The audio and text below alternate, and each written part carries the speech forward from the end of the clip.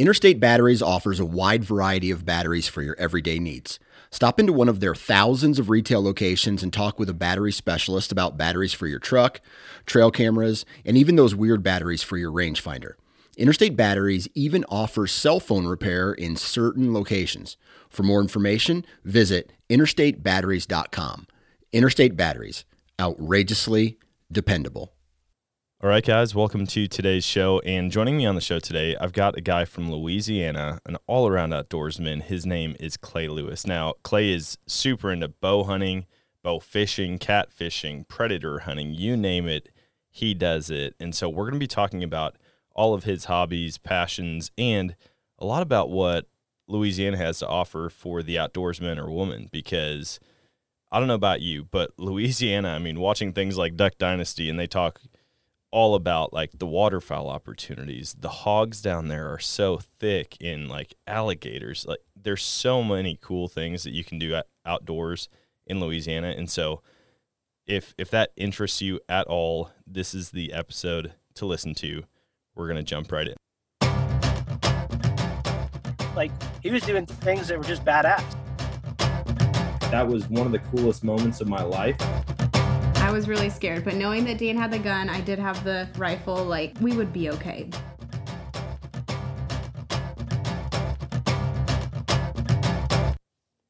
All right, guys, so I know that last year was kind of a wild year for censorship for hunters and anglers, but that's why we've partnered with the social media platform Go Wild to combat mainstream social media censorship. Now, Go Wild is a free social community that was built by outdoors men and women just like me and you.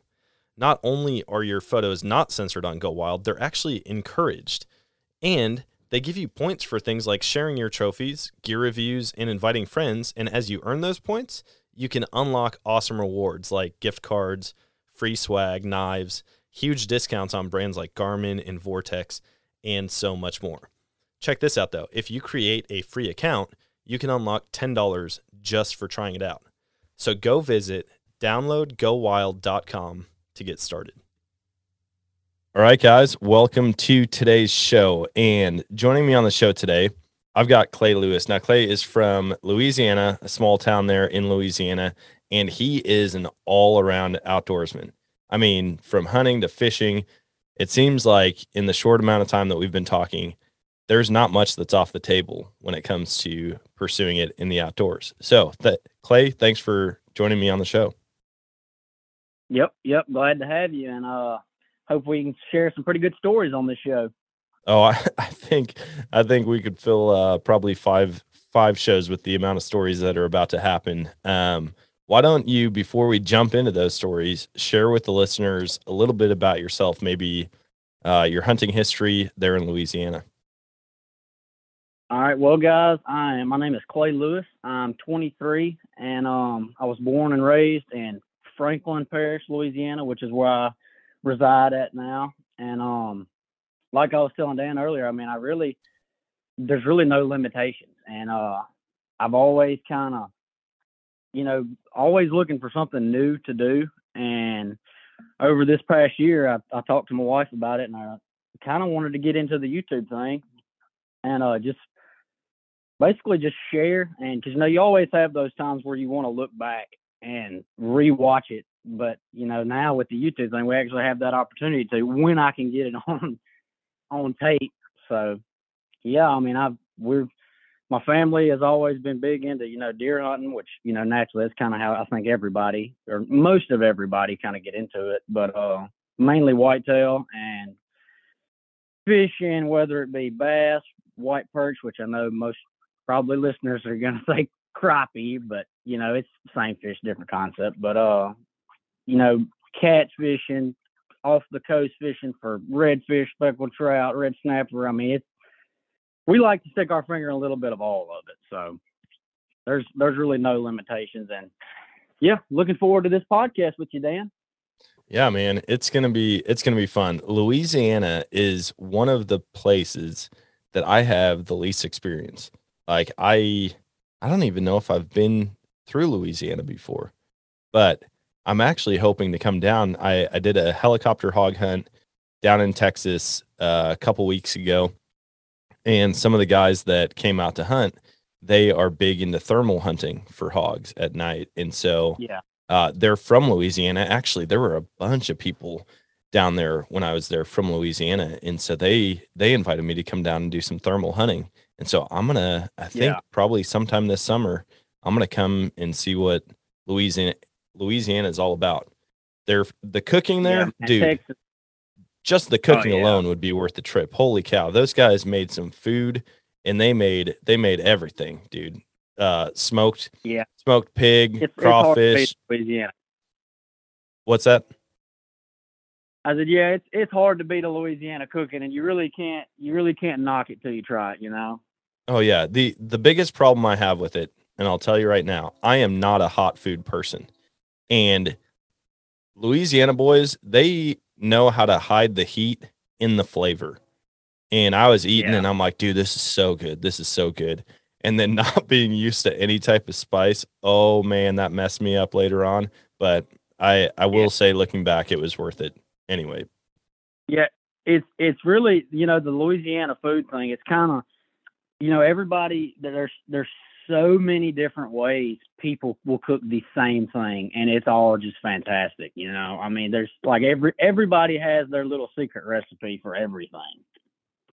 I'm curious, like there's got to be some type of ratio, right? Sweet versus heat versus savory, because it really almost, when I watch these guys prepare food, I'm like, dude, they are dumping everything in this pot. Like they are cooking everything all at once, all the flavor, like all the spices, and somehow it comes out just being a perfect blend of everything. And I know, Did any of them use any seasoning called Tony's? oh yeah, yeah, that was I think they probably used that in almost every single dish that we had. Yeah, that's like the number one prime. You have to have that, or we're kind of done here, kind of situation.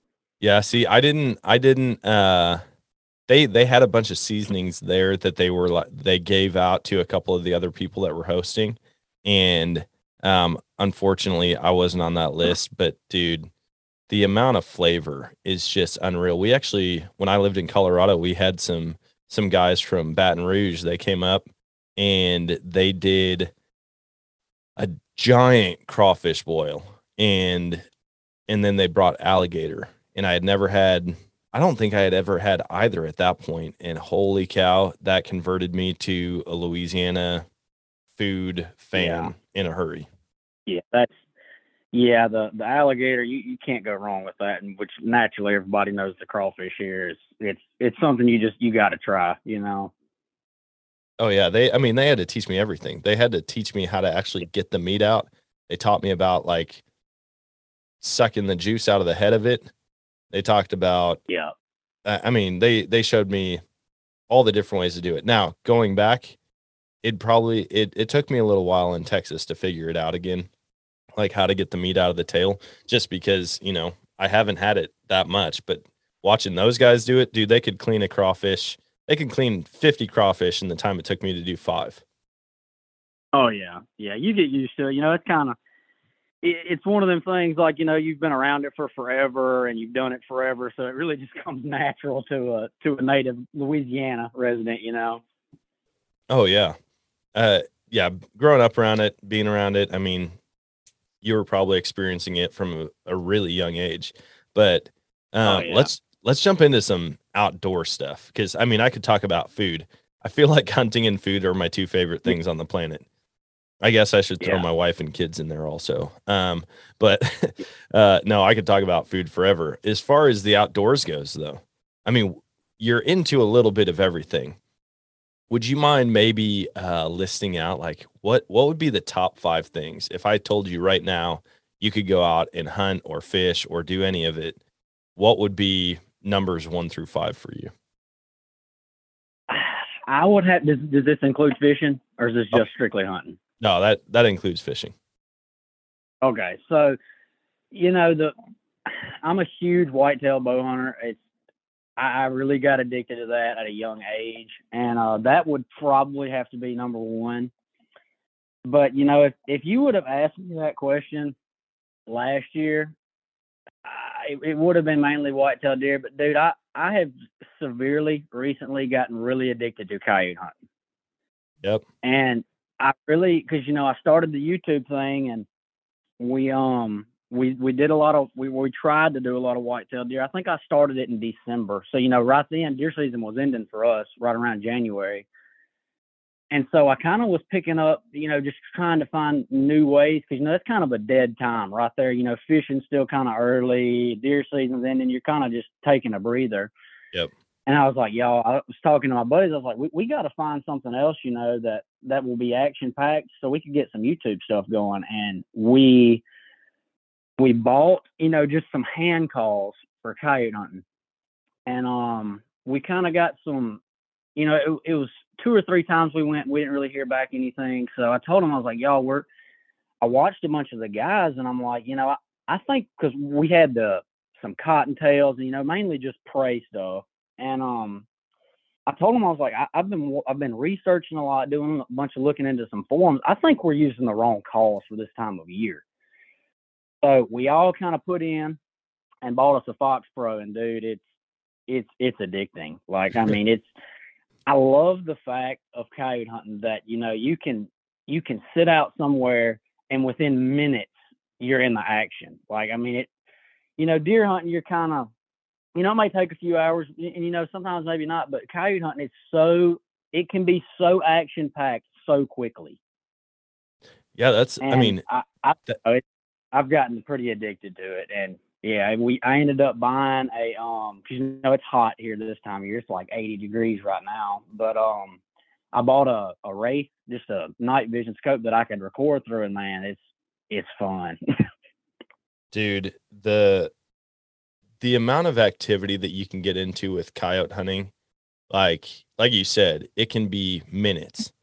And I don't know what kind of terrain you're hunting, but when I switched from like pasture hunting, the nice thing about hunting a pasture or like a big open area is you can see a long ways. So you can see them coming from way out.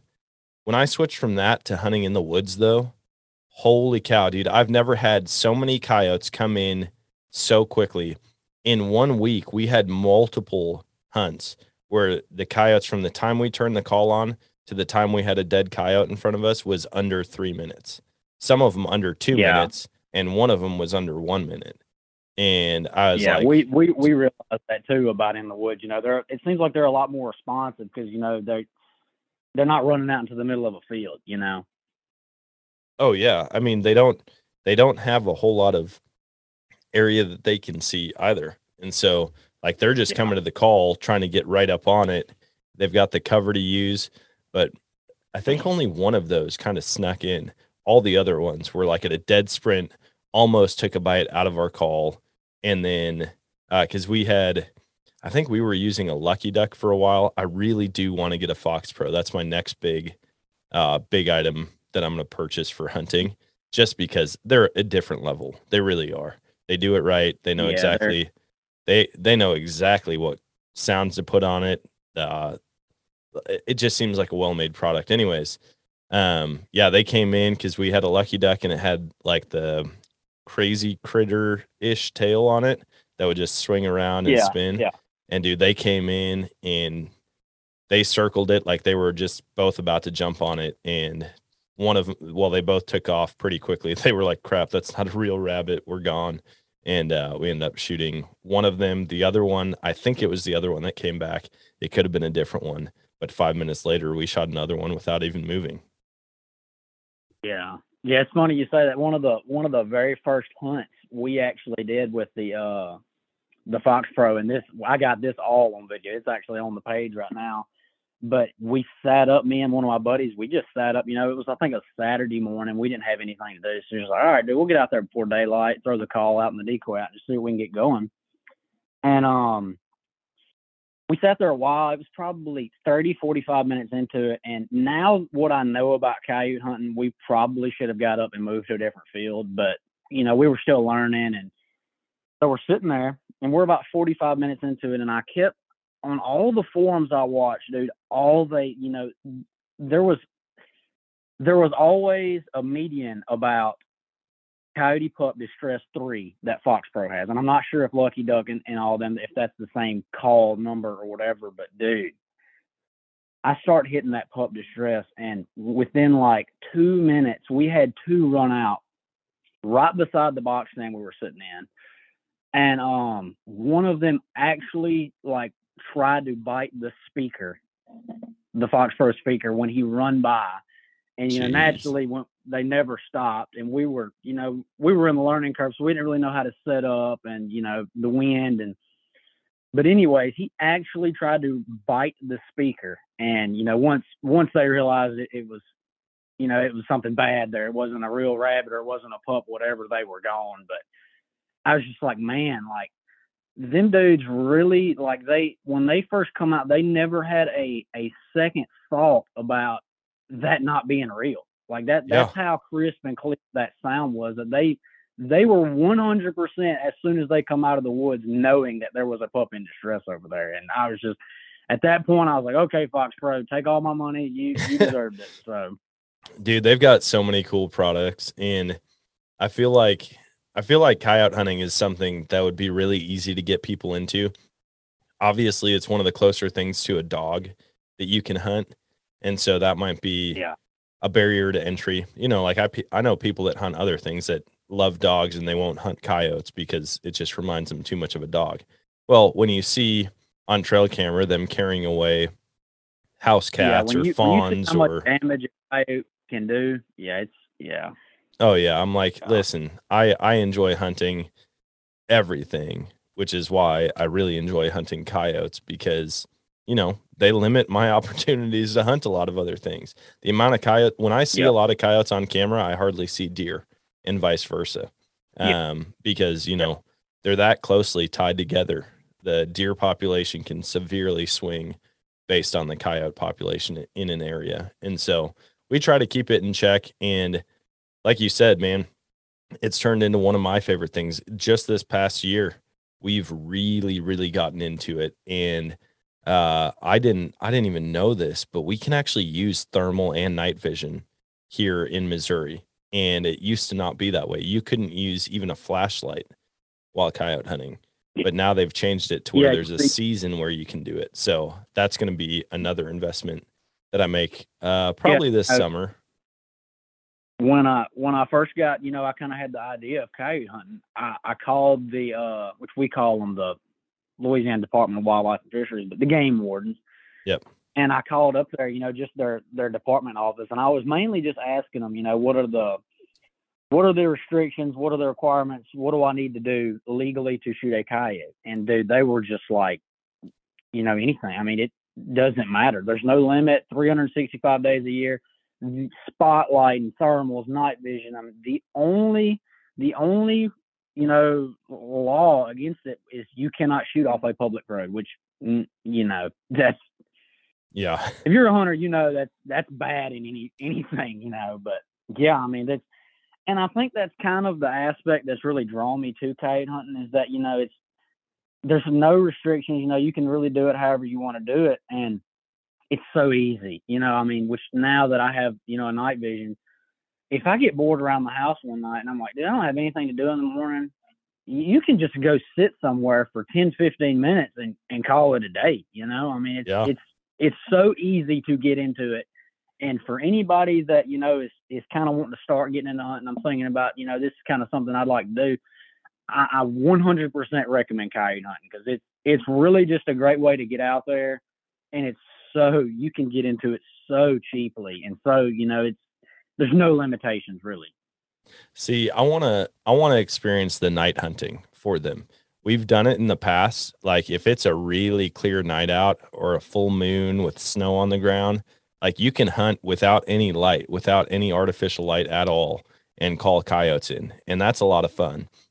But the amount of like how active coyotes are at night is 1,000 times more than daytime.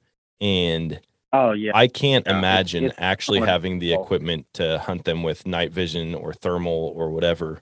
That's a whole nother level. And so I'm pumped about that, because experiencing night vision and thermal hunting in Texas for pigs, and then we did see coyotes while we were doing that also.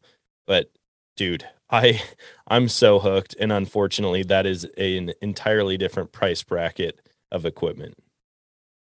Yeah, yeah. The thermals, it's you got to really know that that's what you want to be doing when you purchase a thermal, because it's not it's the exact opposite of what I was just talking about. How it's a cheap hunting. The thermal, you got to be in it. I mean, you have to justify paying for a thermal.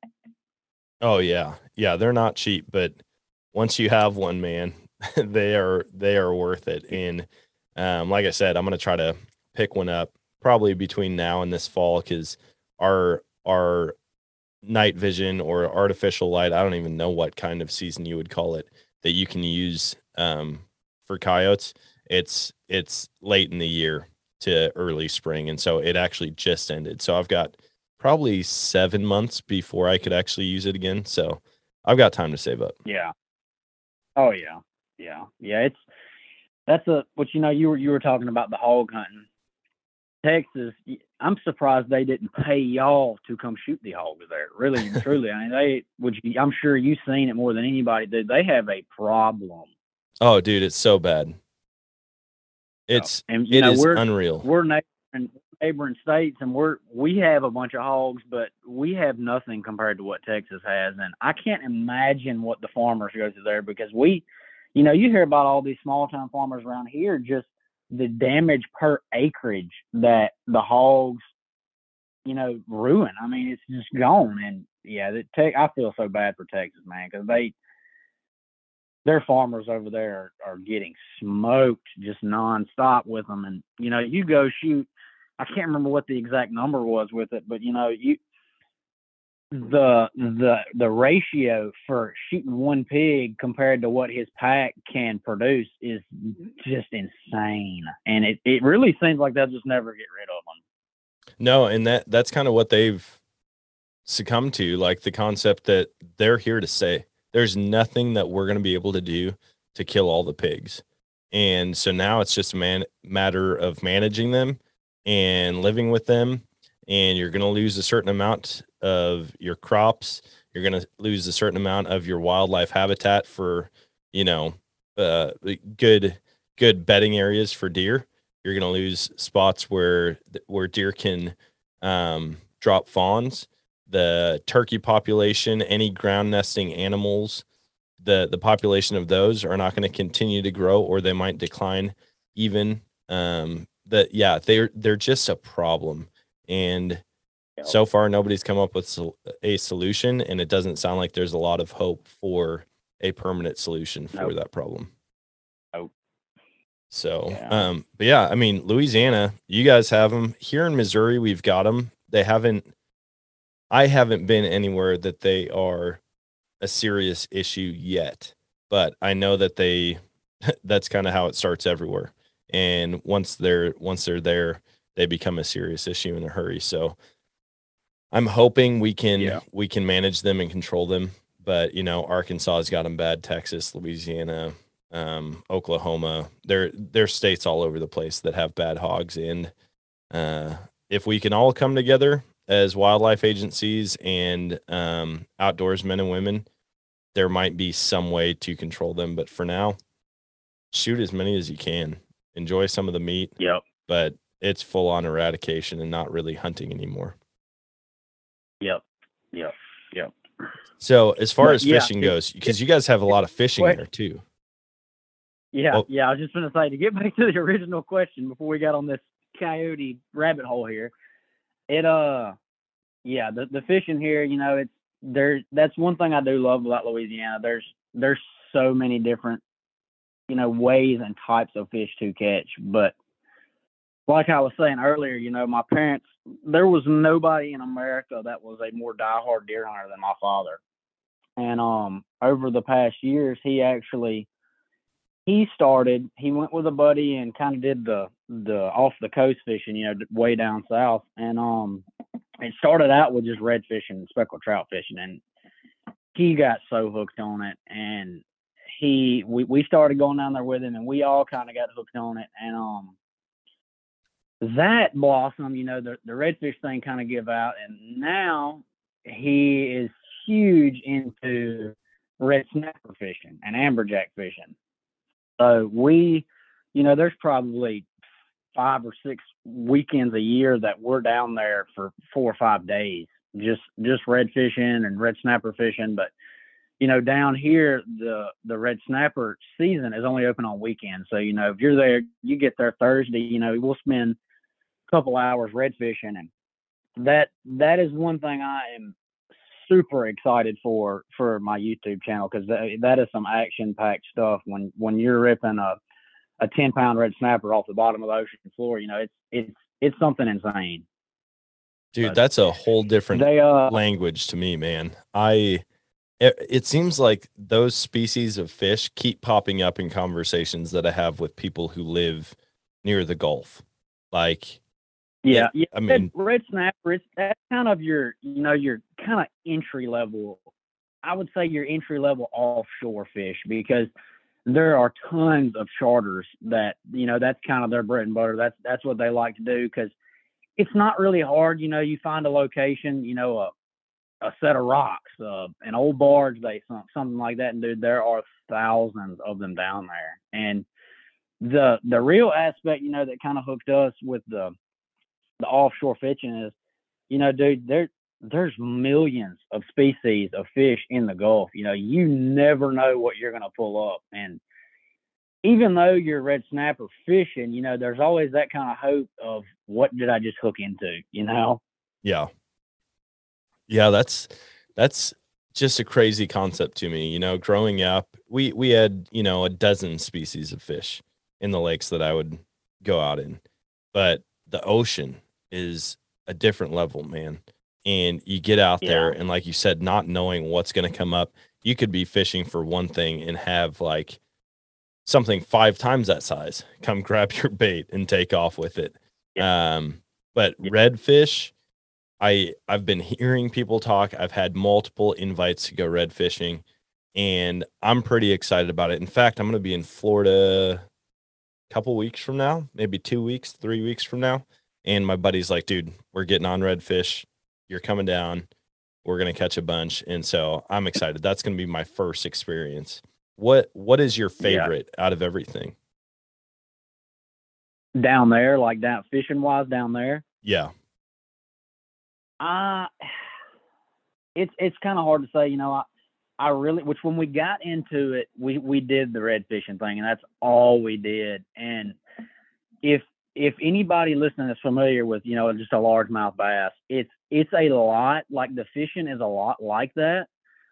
But the size and the aggression of a redfish a bass hangs no chance, and all the bass fishermen are cussing me right now, but it hangs no chance to a redfish. Like, they're so aggressive, and the sight fishing part of it, you see all these guys, they got these big decks on the front where they're casting that, just the sight fishing. Whenever a redfish is tailing, it's so fun, because he's there, and you're doing everything in your power to just get a bait in front of them, because they are so aggressive. And down there, that would probably be my favorite. But like I said, I do like the aspect of offshore fishing, and having the not knowing aspect of it. You never know. But red fishing in general, that's probably my go-to down there. Just which I'm not a huge. That's one thing that my channel probably will not offer a lot. I'm not a huge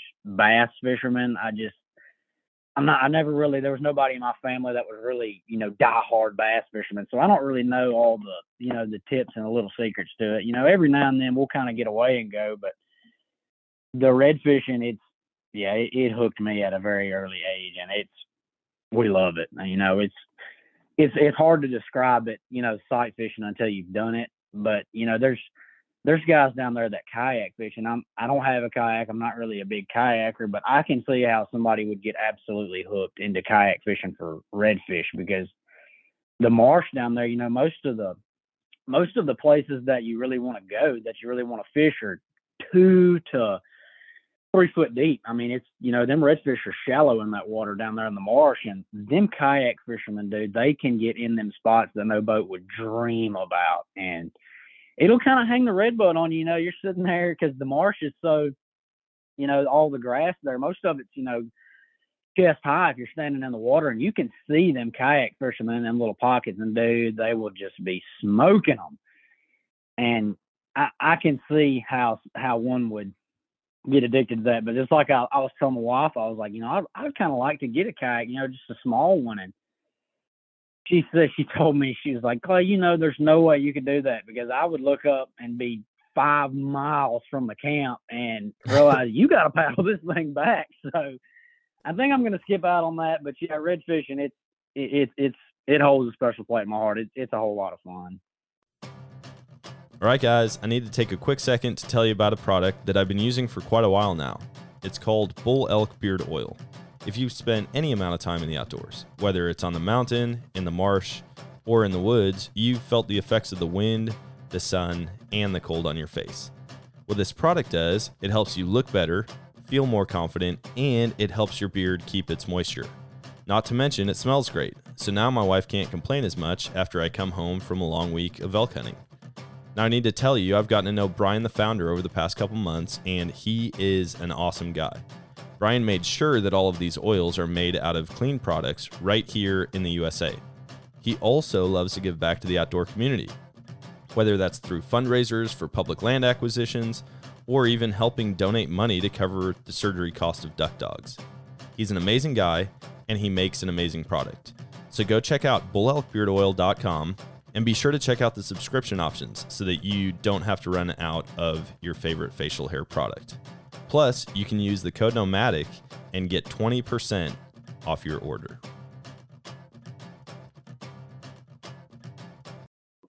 Yeah, I'm excited to experience it. I've been more recently than ever, but like I remember I was a counselor at a camp years and years ago, and there was a kid that came, his dad came to pick him up, and he invited me. He's like, dude, if you ever get down there, we'll take you out red fishing. And I was like, don't know anything about it. I started looking into it at that point, and it sounds like it's just tons of action once you get into them. And then the sight fishing aspect of it is so cool to me.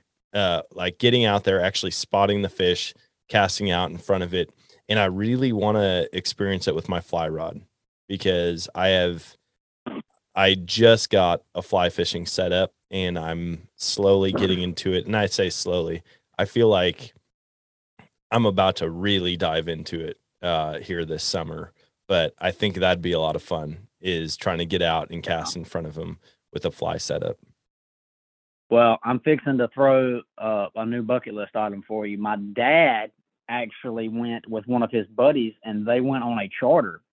And I'm not sure the location. I'll be completely lying to you if I told you, but they flew down on one of them little small planes, you know, that land on the water. I don't know what the name of that is, but they flew down to an island.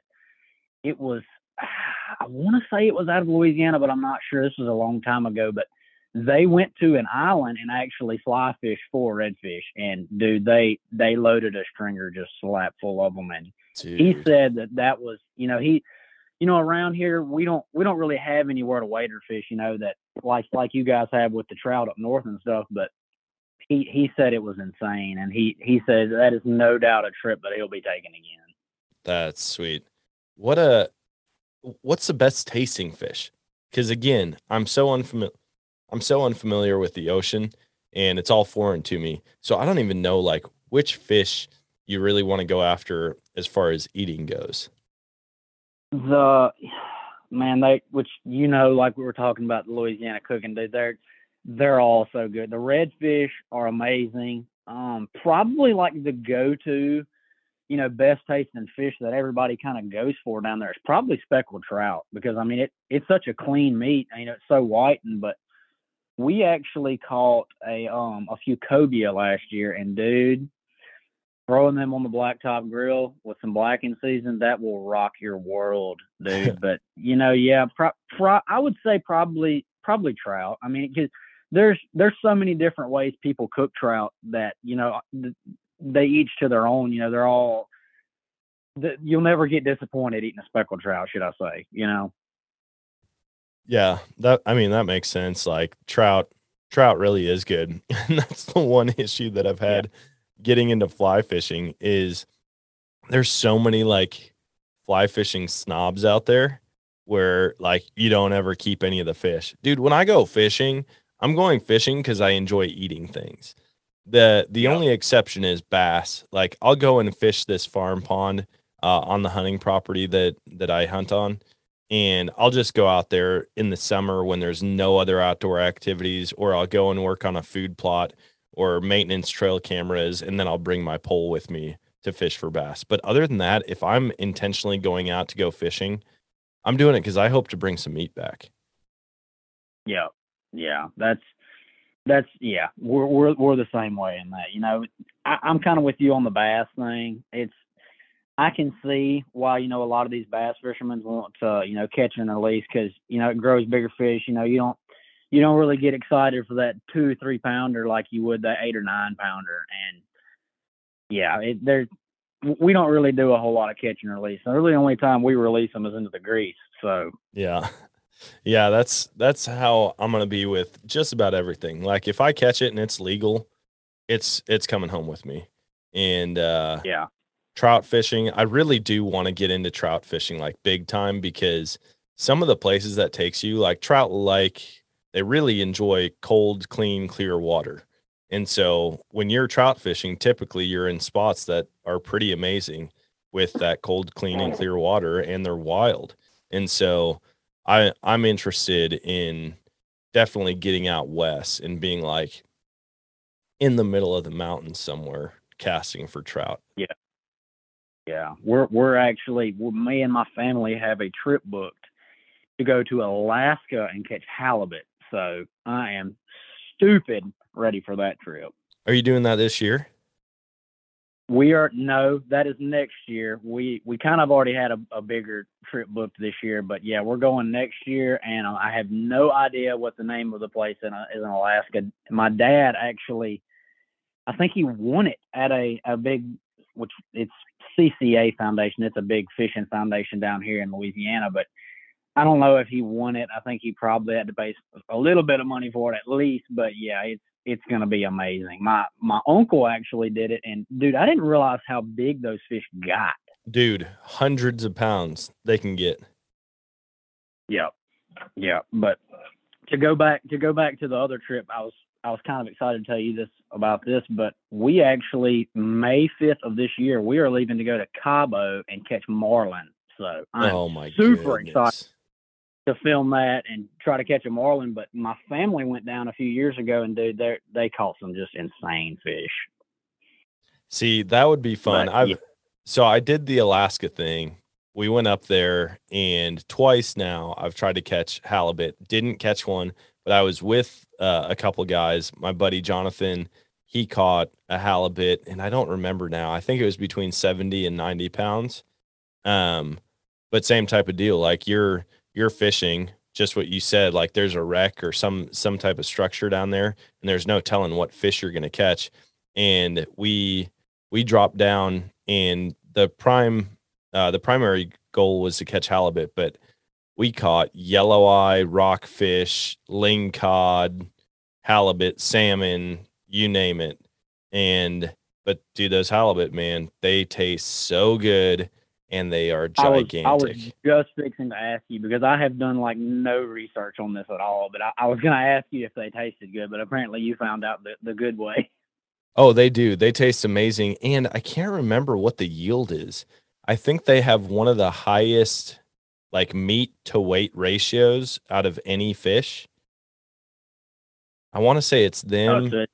It's Like fun to me. salmon has a pretty high one too, but on a halibut, you get 4 giant fillets off those. Yeah, yeah. So it's definitely an experience. You're gonna have a ton of fun when you go do that. And marlin fishing, man, dude, it's funny because I've never really identified as like a diehard fisherman, right? It was always hunting growing up. Like I loved hunting. I would go fishing and I enjoyed it, but I was diehard about hunting. And now if you were to hop on my Instagram and see all the videos that pop up that are like catered towards me based on videos that I've watched in the past, so many of them are fishing.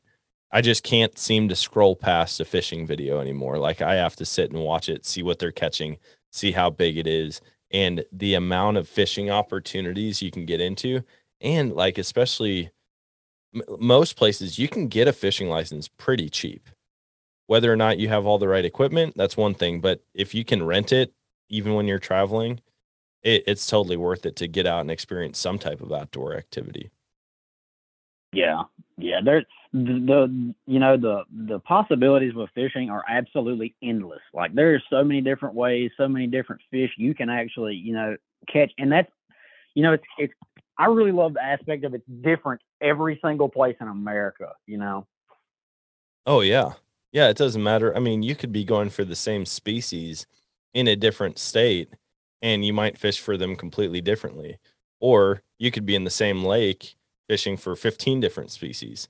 And it, I feel like fishing is a really fun thing to get kids into too. Like you go and you drop a worm in most lakes in the country and you're going to catch a bluegill or a crappie or a perch or a sunfish. And for kids to experience that success, uh, or anybody really, like to catch your first fish, it's a lot of fun. And people can kind of discover how easy it is to go out and fish. Not that you're going to catch something every time, not that you're going to catch a monster, but there's always opportunities to go and catch fish. Yeah, yeah. And you were talking about the kid thing. Actually, one of my most recent YouTube videos, we took my 6-year-old nephew and this lady, one of my primary jobs customers. She's actually selling her home, and she's got a clear water pond that is just absolutely loaded with bass. And they told me they were going, and I was like, I gotta go. I got to go film my 6-year-old nephew absolutely smoking the bass. And dude, he had a blast. But yeah, you can get a kid hooked on fishing so easily. I mean, it's because it's not really like hunting. You kind of have that action most of the time all day, really. Yeah. Yeah, the whole idea behind fishing, I mean, it can be super laid back or it can be really active, when you're sight fishing. I talked to a guy recently about spear fishing though. And man, I'm pumped about that. I think that is going to I want to go do it so bad, and I think that is going to be one of the, like, you're just pairing hunting and fishing together, but you're underwater. Yeah, And yeah. like I Them enjoy bow guys that do fishing. that, What was that? I said, yeah, the guys that do that, they are a different breed because it's a lot that goes into spearfishing. Oh yeah, but I'm like, dude, the places that it would take you, and like, even though you might be right in your backyard, like there's freshwater spearfishing opportunities all over, and then obviously saltwater is a whole different level. But to go freshwater spearfishing, you might be on the same river or the same lake that you go all the time, but once you go under the surface, it's like you've traveled somewhere completely different. It's like you're in a totally different world. And so I'm excited. I'm pretty pumped, and I'm going to start working on collecting fishing gear for spear fishing. And I think there's going to be a lot in the future year to 2 years that I get into as far as fishing goes. I don't know why. At 33 years old, I'm kind of getting a reignited passion for fishing sports. Yeah, yeah. It's fishing is just a fun way to get out the house, because most times around here, it doesn't really take a whole lot to just go fishing. Yeah. Yeah, that makes sense. What other things do you have going on this year? I mean, you've got that trip down to, you said Cabo. Is that where you're going? Yeah, it's Cabo. It's in Mexico. We're actually doing that. I think I said May 5th, and I think that sounds right. We're leaving down there for like a 2 or 3 day trip. But other than that, I'm going to continue to coyote hunt, and I just, dude, I can't get coyotes out of my mind. It's insane. I'd never, which naturally, everybody, you're deer hunting, you see a coyote, it automatically turns into a coyote hunt. But actually hunting for them has just hooked me. So I'm gonna be doing a lot of that. And we're fixing to start, like I was saying, go down red fishing, when the weather gets right. But other than that I kind of just started the YouTube thing to just see where it goes. Just kind of follow along with everything I already do.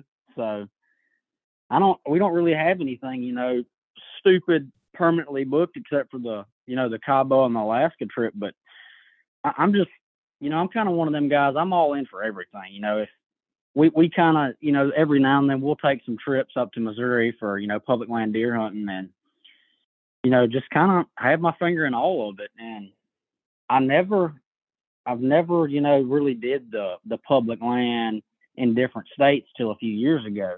And we went up to one of the local, I guess, I don't know if they call them WMAs up there, but, the local refuge up in Missouri, on the more eastern side of it, I think was what it was. And dude, we had a blast up there. The first few days of the weather was just horrible, and a monstrous cold front blew in. And dude, we had the chance of several big deer that, it didn't happen, but I had probably one of the biggest deer I've seen out in the wild within 8 yards of me at one time. And Jeez. I reached back, I was actually rattling, and I had my black rags, and I heard him running to me. I seen that there was a smaller buck with him, and I reached around the tree to hang my rattles up, and I was busted. So, but Dang. stuff like that, you get a high class whitetail within 8 yards of you. Stuff like that is what really made me want to start filming my own stuff, because dude, it's hard for someone to put into words. It's hard to make people believe you that actually happened. But with this video and thing, you have as much proof as anyone on the human world could need. Oh yeah. I'm hoping one day to have like my own videographer that just follows me around on all my adventures, because I keep buying all this video equipment. Like at one point I hopped online and bought 3 Tacticams. I bought a GoPro, like the newest GoPro that they came out with. I bought a 4K video camera, and I'm like super pumped to start doing all this different stuff or filming all this different stuff. And then I never while film you're it. on this topic right now, have you got a chance to use your Tacticam? Because I have one, but I have not used it at all yet. I have. I bought 2 Tacticam 5.0s, and then I bought the Tacticam Fisheye or whatever. I don't remember the exact name of it. I used them for a number of different things. Actually, I brought them out for waterfowl hunting. I've brought them out fishing, and I've brought them out frog gigging, coyote hunting. But maybe it's just because I didn't do my due diligence and read through all the manuals and stuff. I haven't got great video out of them yet. I got some with the fisheye one, but then I thought that was waterproof, being a camera for fishing, and it went underwater. It went underwater once, I think, while I was frog gigging, and I had water all over inside the lens and the camera. And I was like, oh, well, man, there goes that. That was fun while it lasted. I'm trying to think. Yeah. Someone had mentioned there's like a feature that it'll turn on when you lift your gun up, but I just don't like not having a screen, not knowing what setting it's on each time. I know the LED indicator has different like colors to tell you what setting it's on, but I don't remember that offhand. And sometimes it's on 3 times zoom. And so like I had one of the best waterfowl hunting trips of my life last year, and I didn't really get any good footage from it because it was too zoomed in while I was hunting. Yeah. So anyways, I've struggled with them. Yeah. That is one of the good things about the GoPros. You can actually see what your footage is going to look like. That's probably the only really downside I have with the Tacticam. I love that it's so small, and you can just throw that little dude in your pocket. But like I said, I haven't got to film anything with it yet, so I was just curious about what you thought of it. Yeah, I mean, in all reality, I'm probably going to get rid of my Tacticams and switch over to GoPros, and I'm going to start filming everything with those. I'm going to get the remote for it. They make like basically a watch remote for the GoPro, and so you can push one button and it'll turn on every one of your GoPros to start filming. So say I have one out by my deer decoy or on my head or attached to my bow or my rifle, like once I push that button, it records on all of them until I tell it to stop recording. And there's just so many features. Like GoPro obviously was like the big one to start the whole um, miniature or micro camera movement, and they've stayed ahead of the game at every turn, it seems like. And so I think I'm just going to switch over to where all I have is GoPros moving forward. Yeah, the GoPros are really, really reliable, and then little dudes are tough. Oh yeah. Yeah, I don't worry about mine a whole lot. And the accessories, everybody makes accessories for GoPros. And so like you can go Yeah. online and buy the knockoff pack that has like 70 different mounts and attachments for $50. Whereas, with Tacticam, good luck finding a bunch of Tacticam attachments. And maybe there's more out now, but when I first bought mine, trying to find knockoff stuff so I didn't have to pay the premium price for it, it wasn't super easy. Yeah. I don't know. I have a buddy that he used his Tacticam to just kind of do a self. He didn't really know if he wanted to get into filming or not, so he just bought a Tacticam, and they make that little thing that goes into your stabilizer for your bow. And Yep. The only thing, dude, there was once he shot, there was so much, movement, vibration, which clearly, he's sitting there on the deer, you can see the deer perfectly, but as soon as the shot, there's so much vibration in your bow that you couldn't, you would have, you'd have never saw where that arrow went using it. So that's the only really thing I see with it, with the bow aspect. And, the gun thing, that's kind of the same thing. If you have it on your gun and you shoot, you're going to have that recoil where you're not going to be able to see anything. So I don't know. I've really just been kind of doing some research on different ways to use it for stabilization, if I can get that long word out of my mouth. But yeah, I don't know. The GoPros are so reliable, but I was excited to kind of get it and just try it out, because that's the cool thing about video. And there's endless possibilities to do with videoing. Oh yeah. No, I think like I've messed with the GoPro image stabilization already, and holy cow. I remember on the mountain lion hunt that I went on this year, how bumpy the road was. I'm talking like it was so bumpy that I was whacking my head on the window at times. Like all of a sudden you just drop off a rock, like climb up onto another one. And looking back at my GoPro footage, you would have thought we were on train tracks with how smooth it was. Like it was a totally different level. And so that kind of sold me, gosh, I feel like this is turning into an episode that's just a giant promo for GoPros, but I swear by them now. I don't think I'll ever switch back. Yeah. It's and I kind of want to touch on this topic.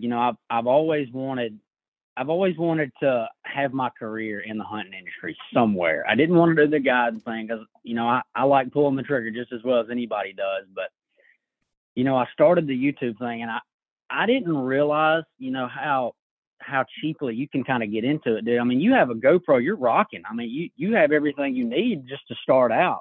And if there's anybody listening to this, if you want to self-film your own hunt, it's difficult. It's hard to get the shot on camera, but I always kind of thought a camera would be a couple $1,000s. You can get into it reasonably cheap.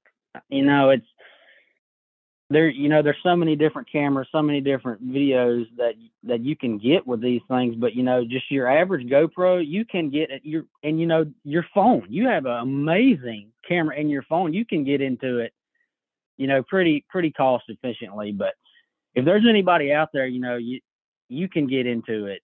I don't know if I've said this 3 or 4 times now, but it's not as expensive as you think. I have maybe now $1,000 or $2 in just my filming stuff, but you don't need that to start out, No. I mean, like you said, the GoPros, you can get them pretty cheap. Most people's phones take as good of video quality as GoPros do. But you're not going to have four cell phones out there at different angles. But I mean, they make all the attachments. They make attachments to clip your phone onto your shotgun, onto your bow. They make tree stand camera arms just for cell phones. So there's, as far as the video game go, or like the video world goes, you can get everything you need. Like you said, really cheap. You can still take high quality video. I think the big point at which you start spending money is when you get into zoom lenses. Like Yep.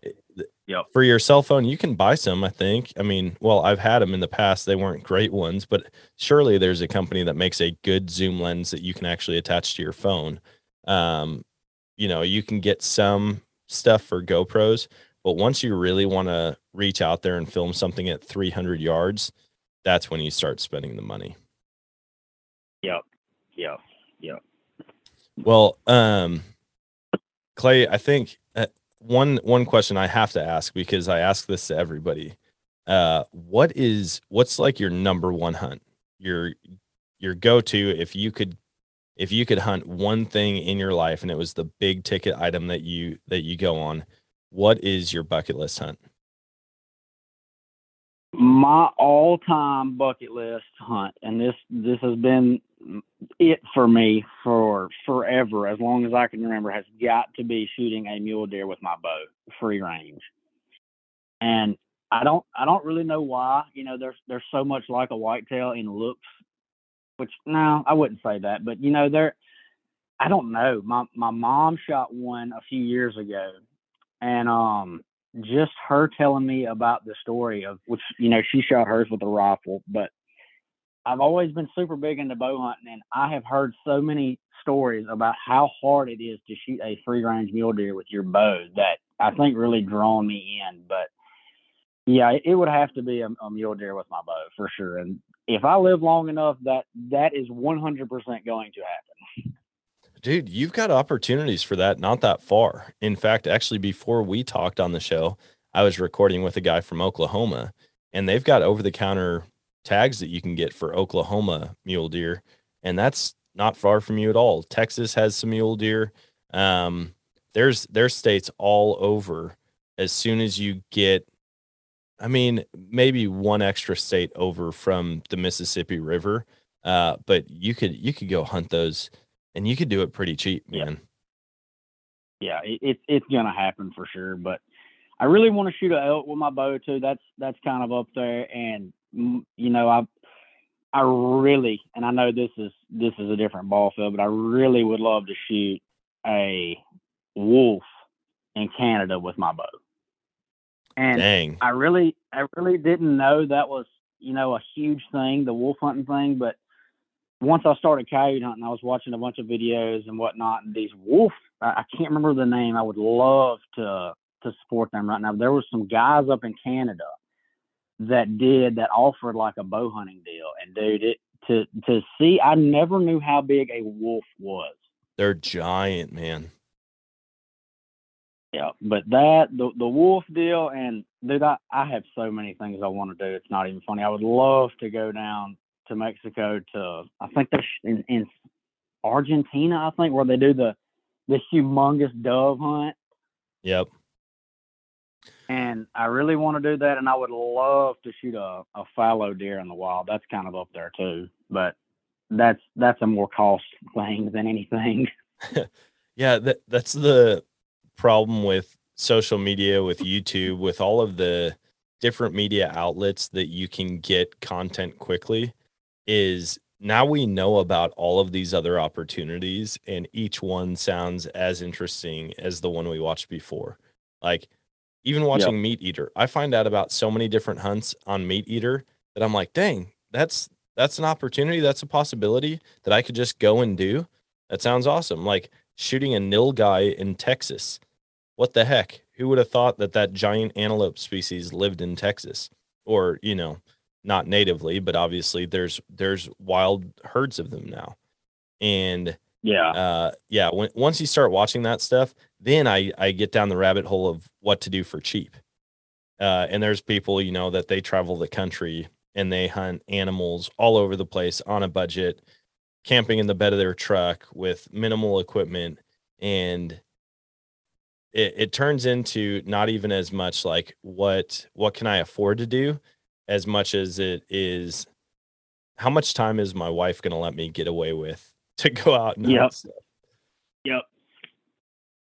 Yeah, there's I love hearing about, you know, I love the aspect of public land in America, because I've actually, and I would love to sponsor to give y'all this guy's name, but he's a guy on TikTok that he's possibly showed up on your TikTok, but he just talks about all the public land hunting opportunities in America. And dude, I didn't realize, you know, how easy it would be to go to these different places and hunt public land. And actually, you know, even if you didn't know anything, do a little research and have success doing it. Oh yeah, when you can travel and hunt public land, one, you're not having to pay for permission to get on private land or leasing or anything like that. But there are so many big deer that are on public land. There's so many coyotes and hogs and doves and ducks and geese and turkey and you know, once you get to other states, obviously a bunch of like mule deer and elk and moose and mountain goat. Like there's so many different opportunities on public land. And really, I think that's a big reason why I started the Western Rookie podcast, is because I want to share those opportunities with people. Like you don't have to break the bank to go on an elk hunt. You know, you might have to reprioritize what you're spending your money on for a little while. You might have to save up here and there, but it's like, really, if you put $20 a week away, like you just set $20 a week aside instead of going out to eat twice or getting Starbucks a couple days a week, you can go on an out-of-state elk hunt in a spot where there's a good chance you could see elk and get a shot opportunity. So, yeah, public land, man. It's something that I feel like every outdoorsman, whether or not they use it where they hunt primarily, I feel like every outdoorsman needs to be fighting for it. Yep. Oh, for sure. For sure. And, you know, there's so many people trying to take those opportunities away from us now that, yeah, you got to stand up for it, you know? Yeah, definitely. I 100% agree with that. Well, Clay, I want to give you a chance. Actually, before I do that, I'm going to let you know, once I find out where I'm coming down, if it's anywhere near you, I'll do, gosh, I almost said MapQuest, as if people actually still like get online and print out directions. No, I will, I will like Google Maps or do it on my phone and see how far away, but it'd be awesome to connect with you in person.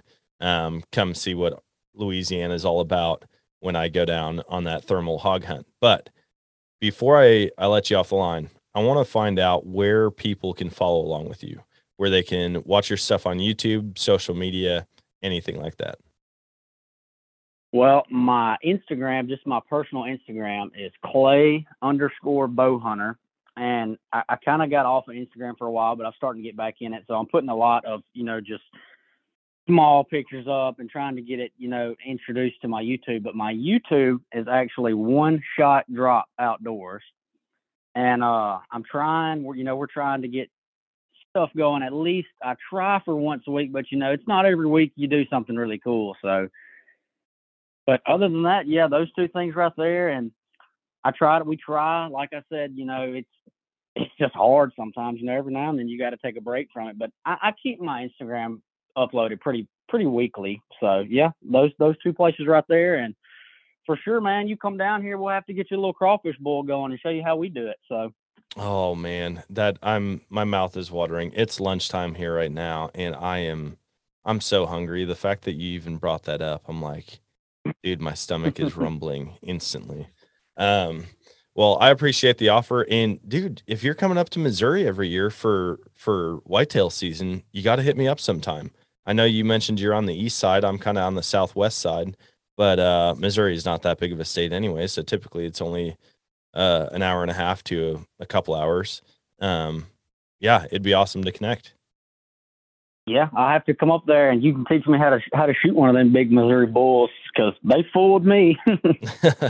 They're out there, man. They are smart. There's a lot of hunters out, and obviously animals have a will to survive, so they're going to try to stay away and avoid Yep. hunters as much as possible. But yeah, it'd be fun, man. Thanks for hopping Yep. on though. I appreciate it. I was going to ask you real quick, is there any, can you public land coyote hunt in Missouri? Is that an option? Oh yeah. Yeah, absolutely. There's only one stipulation when you cannot do it, and that is during during the weeks leading up to turkey season. So turkey season opened April 18th, and I think from April 1st to the 18th, you cannot coyote hunt. After that, Yeah. like if you were to come up for during turkey season, you have to have a legal turkey license and be using a method of take that you can legally use for turkeys on coyotes. And I don't know for sure. I would have to look. I want to say those are the only things. I don't think you have to use a bow for coyotes during archery season for deer. But I'd have to double check that. But yeah, for the most part, any public land you hunt, you can turkey hunt on. Or any public land you hunt, you can coyote hunt on. Yeah. Yeah. Well, I'll have to come up there. We'll get us a little coyote hunt going. Oh, dude, anytime. I've got some buddies who are really, really into it. And so you just give me some dates and we'll make it happen. Awesome. Sounds like a plan. Sweet. Thanks, Clay. All right, Dan, you have a good one. I appreciate you. And that is going to wrap it up for this episode. I hope you guys enjoyed that. I definitely want to get down to Louisiana and check it out. Actually, I think the first time I had ever been invited to Louisiana, I was a counselor at a camp, and one of the students there, his dad came to pick him up, and he's like, "Man, you into fishing?" He's like, "Dude, we've got some amazing redfish down in Louisiana. You got to come check it out." Unfortunately, at that time, I was a broke college kid, so I didn't make it down there. But Louisiana is still on my list of places to go fish, hunt, do all kinds of stuff. And I've been invited now to do some thermal hog hunting down there, which I'm hoping to do this summer. Hopefully it's before the heat. I don't know. When's that period like where it's not crazy hot, but there's also not a ton of bugs? Maybe that's, I need to do some research, try to make that happen. But hopefully you guys are getting outdoors, having all kinds of fun times out there. I know some people are just now wrapping up their turkey season, which is crazy to me. Some people are getting super into deep sea fishing now. I almost said deep water fishing. I don't know. Lots of stuff coming up. Food plots. In fact, I got to share this with you. My wife and I have been checking out properties. Now, we've gone and looked at 2, both of them 10 acres. And it sucks because I'm like, man, I really want property that is big enough to where I can still hunt on it. Like the kids can ride around on 4-wheelers, dirt bikes, you name it. Maybe I get a tractor and put some food plots in. But then I see things like an hour and a half outside of town where I could get 55 acres for the same amount that I could buy 10. And I'm like, oh man, there's no chance I'm going to convince my wife to move that far out. But who knows? Maybe I build a house on this property and then down the road pick up 55 acres of hunting land. I don't know. We'll see. Whatever's meant to be will be. I'm excited either way, but I'll keep you guys updated on all that. And I want to remind you guys once again about the Send It Slam. Now that is the music festival and archery event that Go Wild and Black Rifle Coffee Company are pairing up to put on. It's going to be on July 9th. I hope to see you guys all there. I'm super pumped to be doing a giveaway, I guess I should say, where we send out 2 VIP tickets to the Send It Slam. So it's going to be amazing. And until next time, always choose adventure and God bless.